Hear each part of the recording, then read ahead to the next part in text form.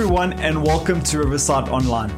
We know we would love to be meeting in person, but nevertheless, we are glad to have you here with us as we continue our series, Worship in the Midst of. Lord, as we tune into your voice and as you speak through the sermon, change our hearts and may we live our lives more like you each and every day.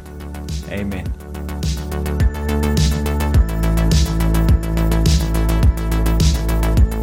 Hey Riverside, as you join us today, I hope that you are warm and that you are safe. Last week, we started a brand new series called Worship in the Midst of. And the content of the series is really based on the life and the circumstances of David. And as we look at what he went through in the book of 1 Samuel and 2 Samuel, we're going to see how he processed those moments with the Lord. And we're going to notice that regardless of what he went through, he was able to worship God in the midst of all of these circumstances. And there's a very good reason why we're doing this series right now. Let me tell you something that is a heavy burden on the hearts of us as a leadership. Every single time we enter a new lockdown, every single time we hear about new challenges, financial challenges, job losses, and all the difficulties that come along with that, we are so deeply concerned about where our heart is at in the middle of all of these circumstances, where my heart is at, where your heart is at. And we're concerned about whether or not you're able to see God in these circumstances, whether or not you're still able to see God as good and as near and as present and worthy of worship in all of these circumstances. And of course, we have just entered a new season of lockdown. And so this is so heavy on our hearts. And so if you're unhappy now for whatever reason, I want you to think about what would make you happy. Maybe you're not generally unhappy, but you're just feeling a little bit blue today, and the kind of thing that would perk you up is a new toy, a fancy meal, a night out, maybe a PS5, or maybe not needing to do church online. But you know what goes on in those kinds of moments? A number of months ago, I was listening to a podcast by a Christian psychologist by the name of Dr. Henry Cloud. And he says, here's how we do life. We all tend to have a baseline of happiness. And then we get the new toy, we get the new gadgets, we get the new wife or the new girlfriend or whatever the case might be. We get a 10% bump in happiness for a short period of time. And then we go back to whatever our baseline of happiness is. Now, there's no doubt that maybe some of the circumstances you find yourself in would be radically changed if certain things had to be different. For example, let's say you are in some financial difficulty, or let's say you have lost some work because of COVID-19. Then yes, if you were to have a bump in income or a steady, stable job, yes, many of those foxes that steal your joy and cause you anxiety will go away because you're able to function more with more stability in your life. Or maybe you're in a very difficult marriage and that is causing a net result of unhappiness in so many areas of your life. And yes, if that had to get sorted out, maybe your net baseline level of happiness would grow. But there's kind of two further things I want to say on this issue. And the first one is this. Do you know, as hard as it is to believe it, that there are people with great jobs and stable income and good financial planning who are also deeply unhappy? And do you know that there are people with great families and obedient children and obedient spouses who are desperately unhappy? But the flip side of that coin is, do you also know that it is possible, again, as hard as it may be to understand and believe, it is possible to go through what you're going through and still find peace, and still find joy, and still find happiness. So this is where we look at the life of David. Now, David is this incredible Old Testament figure, but most of us only really know the highlight reel. You know, David was a shepherd boy. He was anointed as king. He killed Goliath. He became king. He messed up, had an affair, and his life was pretty difficult from that point onwards. The end. But actually, as we look at the book of 1 or 2 Samuel, we see that there's a whole lot more going on. So yes, he was a shepherd boy. And yes, he was anointed as king. He was the most unlikely of his family to be anointed as Israel's future king. And then he did kill Goliath in this incredible moment. And since that point onwards, he started to grow in favor in the eyes of the people and also the eyes of the king. King Saul was the king at that moment, and he noticed David, and he wanted David on his team until David started doing better than Saul.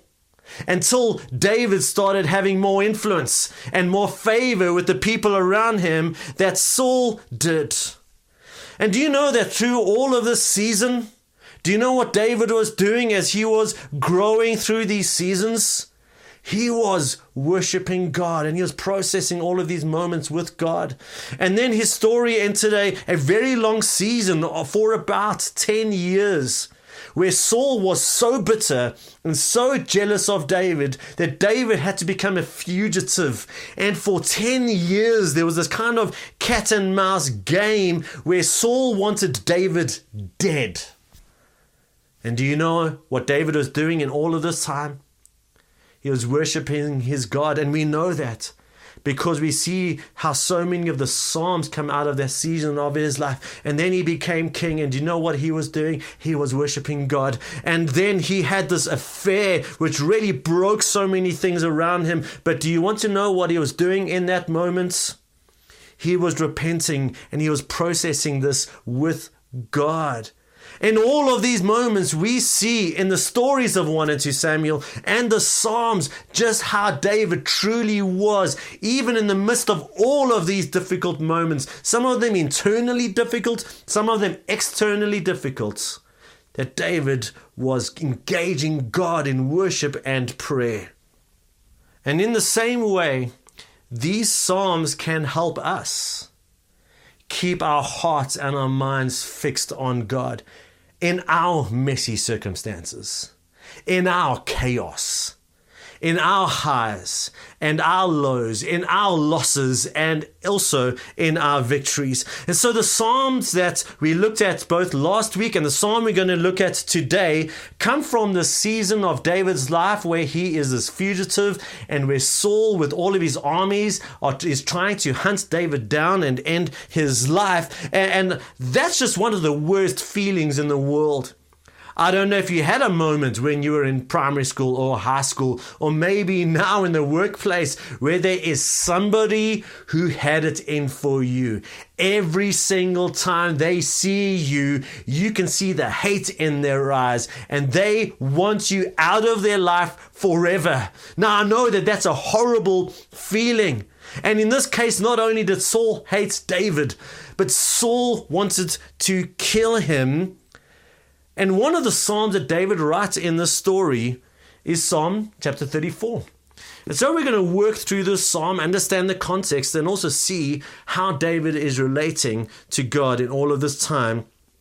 And so some of these Psalms tell us just a little bit of a story about where the Psalm comes from before we even get to verse 1. And so let's start there. Psalm 34 says a Psalm of David. When he pretended to be insane before Abimelech, who drove him away, and he left.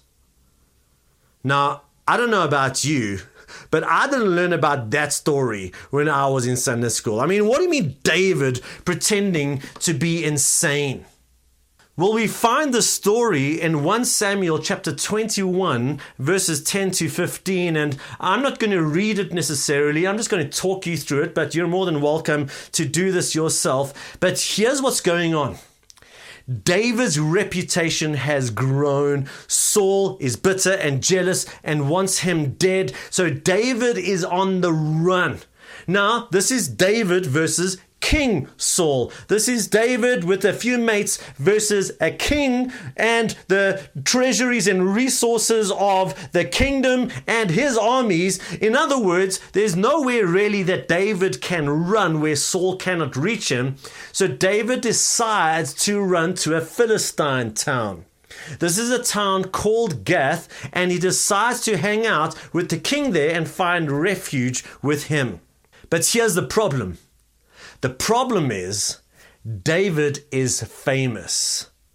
There was a hit song that everyone was singing about David. This was the song that had gone viral, and people were doing dance videos on TikTok about the song about David, and everyone knows who David is. And so David goes to a town outside of what he would know as his people. And as he comes in and he's hanging out in the house of the king, everyone else is like, that's David. This is the guy that song is about.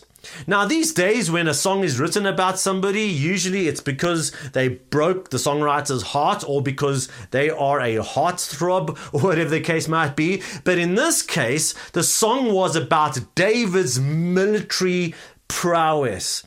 And so this is how the song went. Okay, don't worry. I'm not going to sing it for you. I don't actually know how it goes from a musical perspective. But the words of the song go, Saul, King Saul, mighty King Saul. Saul, who is 6 foot something, King Saul, he has slain the thousands. But David, the new kid on the block, the new hero, the new manly man, he has slain the tens of thousands. And so because of this song, David's reputation has gone before him. He is now in the house of the king, and he knows that now that this news had made its way to the king's ears, he was in trouble and he doesn't know how to get out of the situation. So here's what he does. Now, you can't make this stuff up. You can go read it for himself. David, this mighty man, this warrior, starts to act crazy. He literally starts to move crazy and act crazy and sound crazy. He starts to kind of scratch things on the door, and he allows saliva to dribble over his beard. And so the king says, why have you brought this guy to me? Get him out of here. And so they kick David out, and he runs to a cave. And what does he do there? He does what he always does. He writes a psalm, and he processes his situation and his understanding of who God is and what God is doing in the circumstance. Now imagine this was you, and imagine for whatever reason in this difficult situation you decided to sit down and write a psalm. What would your opening words be? I'll tell you, my opening words would be something along the lines of, help! Help! God, get me out of this situation. God, I'm so tired of this. I just want to go home. I just want to wake up in the morning without being worried about a sword being at my throat. I just want to pass King Saul and not be worried that he is going to take me out. Now that's what I would have said. But let me read you how David opens up the psalm. Psalm 34, and we're going to read the first 3 verses where David says this. I will extol the Lord at all times. His praise will always be on my lips. My soul will boast in the Lord. Let the afflicted hear and rejoice.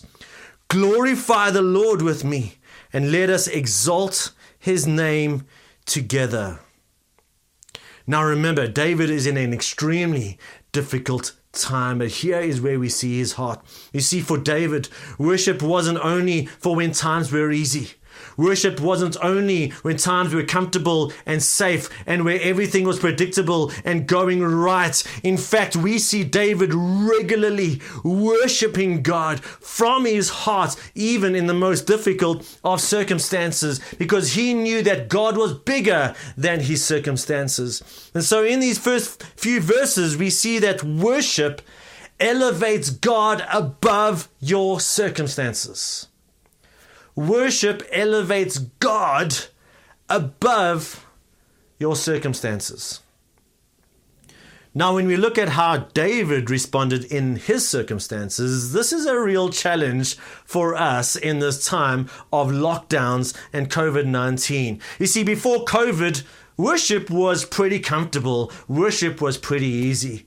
We would rock up at 9:30 on a Sunday morning, and there would be a mood, there would be a vibe, there would be joy, there'd be friends, there'd be something going on. The band would be practicing and rehearsing. They're the ones who got there early in order to serve you. And then we'd go 1, 2, 3, 4, and we would sing. It would be wonderful. You'd be comfortable. You know a good cup of tea or coffee is coming after the service.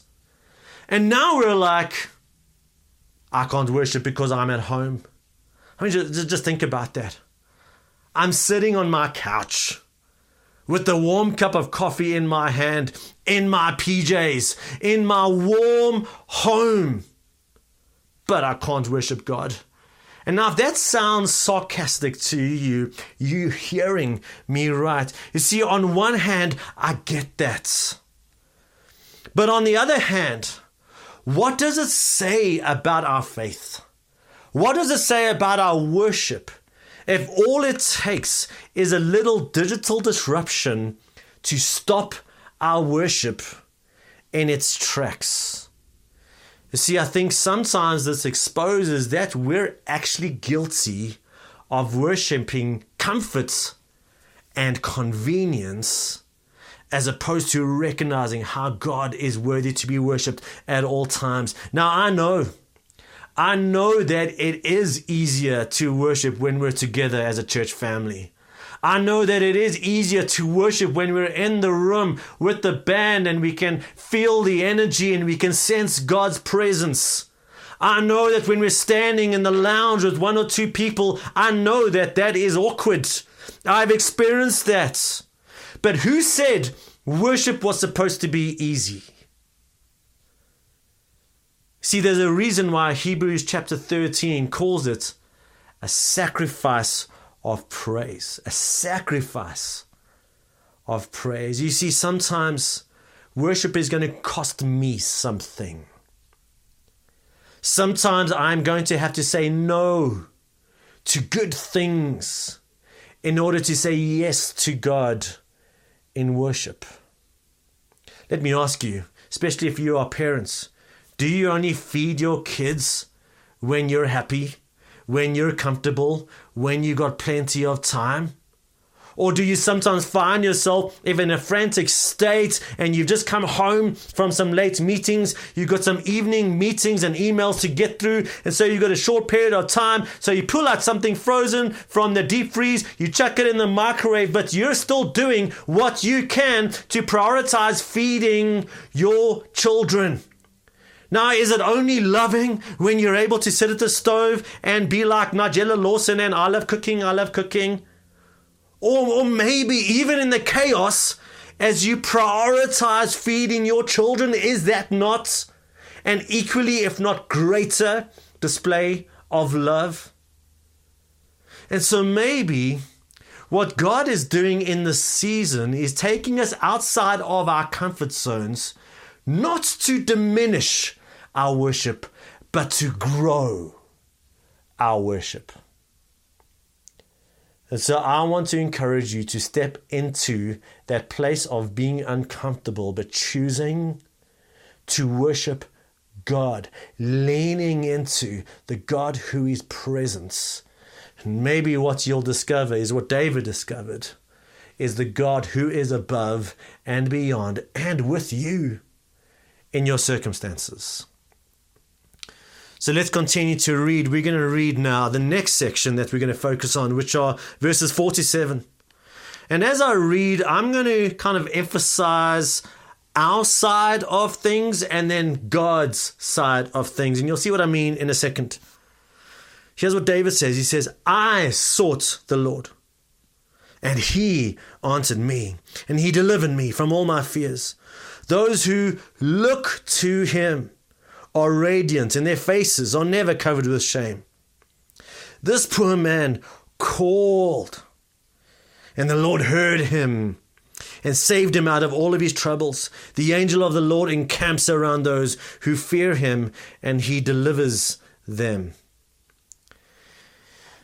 And so in this section of the psalm, we see that God is to be found in all circumstances. Look at these words that David uses to describe himself. He says, I sought the Lord.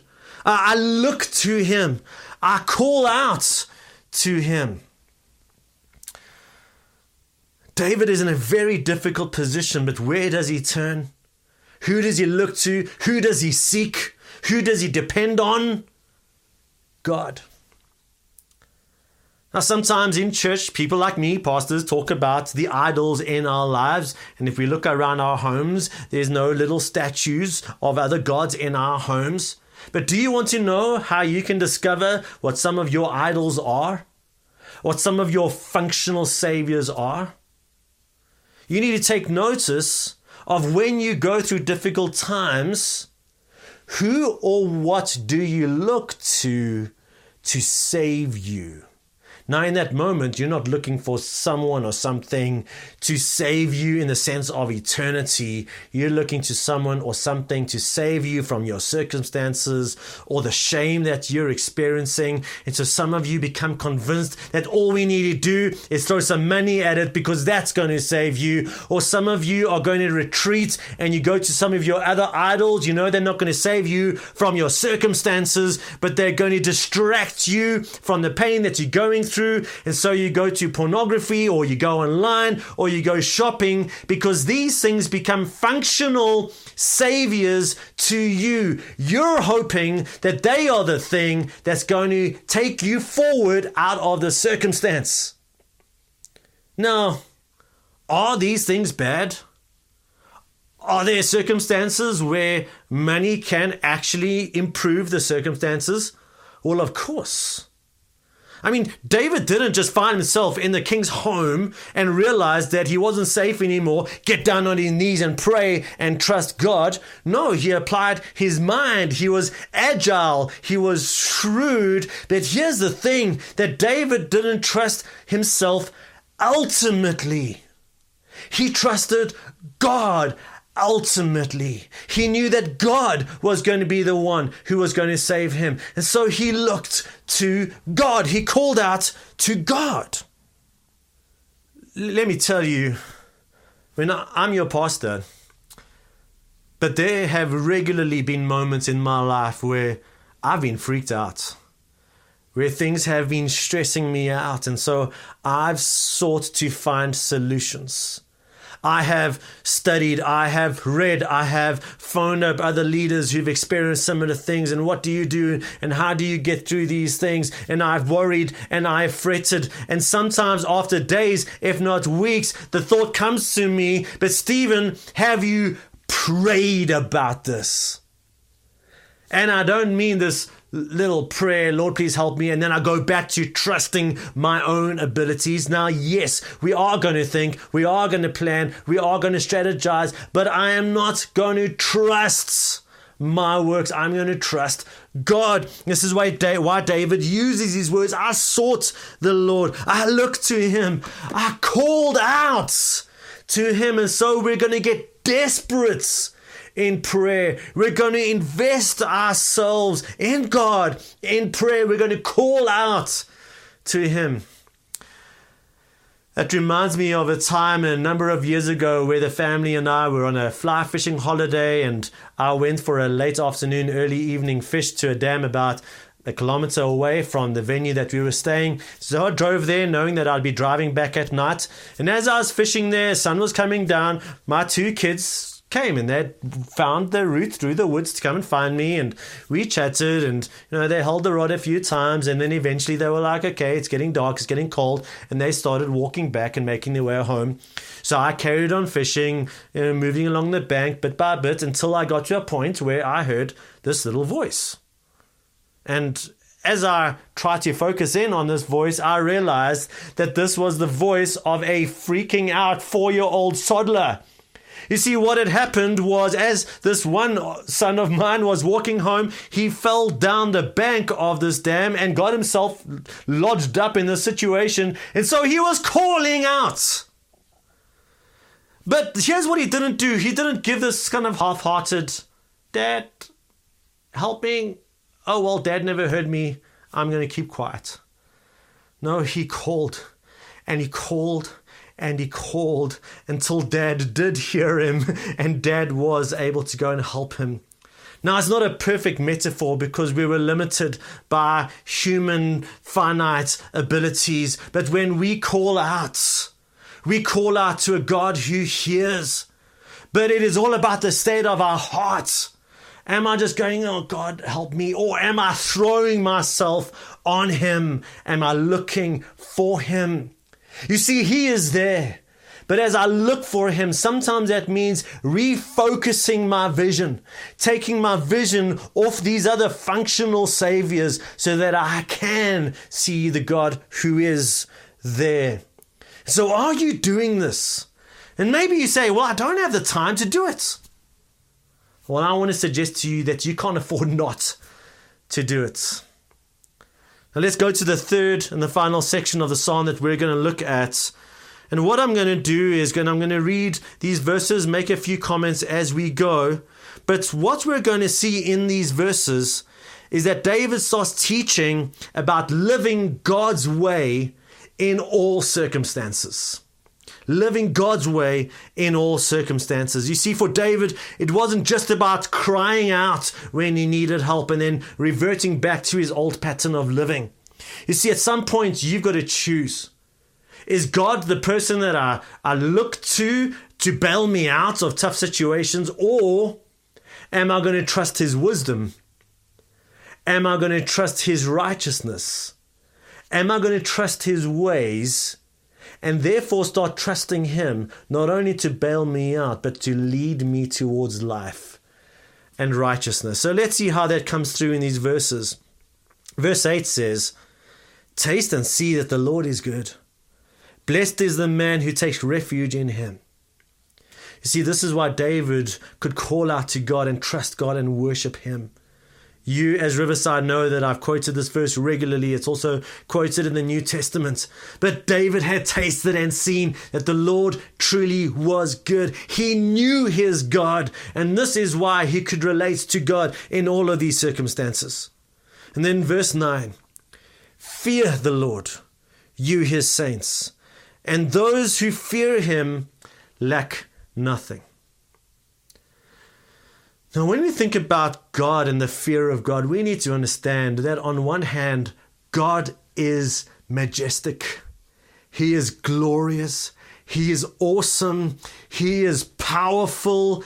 And he is fearsome. He is holy. And God is near. God is close. God is a friend. God is my comfort. And if we only hold to one of these two on one hand, we can be so in awe of God and fear him, but we've got no sense of God with us. On the other hand, if I only think about God who is with me, what I've seen happen all too often is God becomes my chummy. God becomes my mate. And I lose all sense of awe of his majesty. And so somehow we need to hold these two in tension. And let me illustrate that with the Apostle John. He calls himself the disciple that Jesus loved. He knew and walked with Jesus in an intimate friendship. And yet when many years later, Jesus came to him in a vision on the island of Patmos, he didn't go, "Hey, how's it, Jesus? High five, it's been a while. How are you doing?" He fell down as if dead. And so, yes, there is a way, even for us as New Testament believers, where we fear God's awesomeness. And then when we do know that he's close and that he calls us friend, that should shake us. That should overwhelm us because we know this majestic God. Verse 10, "The lions may grow weak and hungry, but those who seek the Lord lack no good thing." So who are the lions? The lions are the proud. The lions are those who depend on themselves to look after themselves. They don't need God. They don't need anybody else. So who are we? Well, the New Testament calls us not lions, but sheep, right? But sometimes because the sheep look to the mighty great king and shepherd, sometimes it is the sheep who are feasting and the lions who are going hungry. And for this last section, I'm just going to read all the way from verse 11 to the end of the chapter and just make a number of quick points around this. This is what David writes. He says, "Come, my children, listen to me. I will teach you the fear of the Lord. Whoever of you loves life and desires to see many good days, keep your tongue from evil and your lips from speaking lies. Turn from evil and do good. Seek peace and pursue it.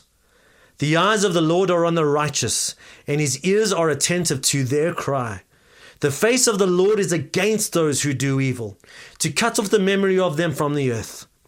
The righteous cry out, and the Lord hears them. He delivers them from all their troubles. The Lord is close to the brokenhearted, and saves those who are crushed in spirit.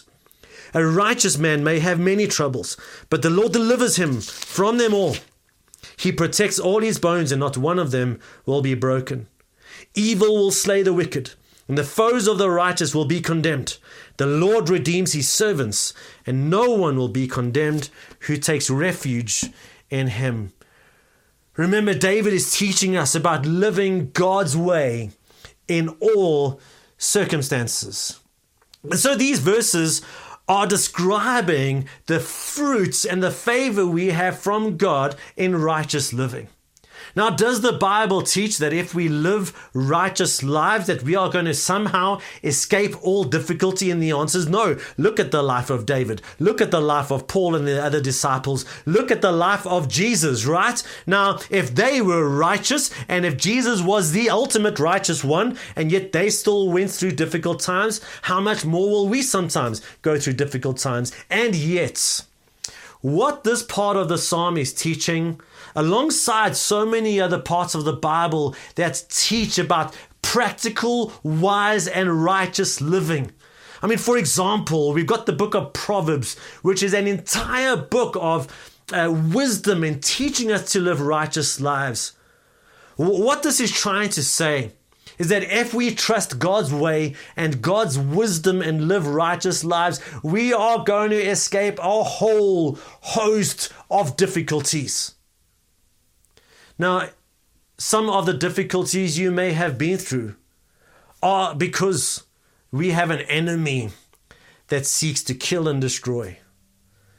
Some other difficult things that you may have gone through are because we live in a fallen and a broken world. And so we have tsunamis and avalanches and diseases, and no one person is to blame for those things. Some of the difficult things that you've experienced in your life are because other human beings, fallen, sinful human beings, have made fallen, sinful human decisions that have impacted you negatively. But then there's a whole host of difficulties that you've experienced in your life because you are a fallen, sinful, broken human being and you have made horrible decisions. And what the scriptures are saying, if we trust God and his ways, while we will never be perfect, we strive towards loving him in obedience, we will experience the fruit of righteousness. And we will experience the joy of obedience. And for that reason, we will experience the fruit of God's favor in our lives.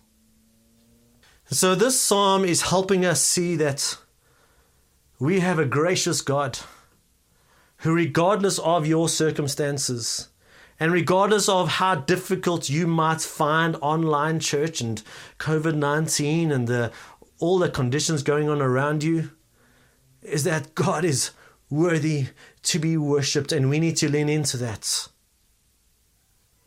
Maybe what you're also discovering through this psalm is that God is to be found. He's there in all of these circumstances, and we have a God who wants to lead us into life and paths of righteousness. And so as we wrap up our time together, I want to give you a very practical way to put this into practice.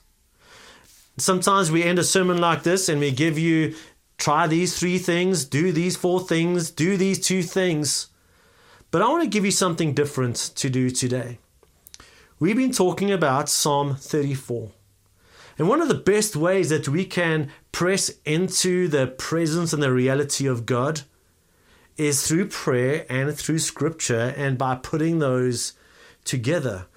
These psalms have been prayed and have been sung by God's people for over 3,000 years. And so I want to help you do that and give you a few basic tips of the trade as to how exactly to do this. So here's what I want you to do. Maybe you want to do this today or tomorrow morning, and maybe this will take you a few days, maybe even a few weeks to do this properly. I want to encourage you to take some time out. I even want to encourage you to take a journal and to write some of these things down. It forces you to focus your thoughts, slow down your mind, keeping you from being distracted from the many other things so that you can focus on what God is saying. Give yourself space to be in silence sometimes and to reflect and to meditate and to allow God to speak to you in his still small voice. And so here's what I want to encourage you to do. Before verse 1, we saw the circumstances that David found himself in. And so why don't you say to God, here are my circumstances. Here's my moments of chaos. Lord, here's my struggle. Here's why I'm struggling to see you, why I'm struggling to worship you, and here's why I need you. And describe your circumstances to God. And then get to verse 1 and 2 and 3. I will extol the Lord at all times. His praise will always be on my lips. And maybe you need to repent and say, Lord, your praise hasn't always been on my lips, but I want your praise to be on my lips. I want to see you above and beyond my circumstances. I also want to see your glory and your closeness in my circumstances. And I choose to praise you and to worship you. And so I want my soul to boast in you, God. I feel afflicted right now, but I know that you hear me. And so I rejoice. And then we can get to the next section and say, I sought the Lord, and again, maybe we start with repentance. Lord, I haven't been seeking you. I've been leaning on my own understanding, on my own wisdom, maybe on my own efforts and the people around me. I've been looking to other functional saviors to get me out of my state and my chaos. But Lord, I choose to seek you. I choose to look to you. Lord, help me refocus my vision on you. Holy Spirit, help me see Jesus. Lord, I call out to you. Like that little boy who was calling out to his dad, I'm calling out to you, God, because your word says that you will save me. So I trust you. Taste and see that the Lord is good. Oh God, it's been so long since I've tasted and seen your goodness. I've known it in my mind, but it's been so long since it's been a reality to me. So Lord, help me taste and see that you are good. Fear the Lord, you his saints. God, I've been treating you like a stranger. Lord, I've been treating you like a buddy. I've been treating you like an ATM. I've been treating you like a butler. I've been treating you like somebody I don't know. Oh Lord, I've lost my awe of you. I've lost my reverence of you. And Lord, help me see your majesty. At the same time, help me see your closeness. And really, that just serves an example, a very brief example. You could spend much longer on each of these verses. But as you put yourself into the situation and allow the words of David to become your words, then you add your words to these words, your heart to this heart. And I've got no doubt that you will see God, that you will worship God, that you will know God, that you will see his help, and that you'll know his presence and his power. Let us pray. Father, we are in difficult circumstances. There is no one listening to this who is not wrestling with tragedy or loss or challenge or difficulty. I also know, because of human nature, there is not a single person, including me, out there who has not looked everywhere before looking to you. Father, as David was a man after your own heart in his life of chaos, we bring our circumstances to you. And Father, I pray that you'd give us your Spirit, open the eyes of our hearts, so that even in the middle of our circumstances, before they're changed, before they're magically taken away from us, that we're able to worship you, truly worship you, and find joy in you. Holy Spirit, help us see you and seek the Lord in our circumstances. And also, Lord, as we pray this out, with your help, would you lead us towards paths of life, so you are not only the God we turn to bail us out of our deep times of trouble, but you are the God we follow into righteousness and life. And so, Lord, I pray all of these things in your mighty name. Amen.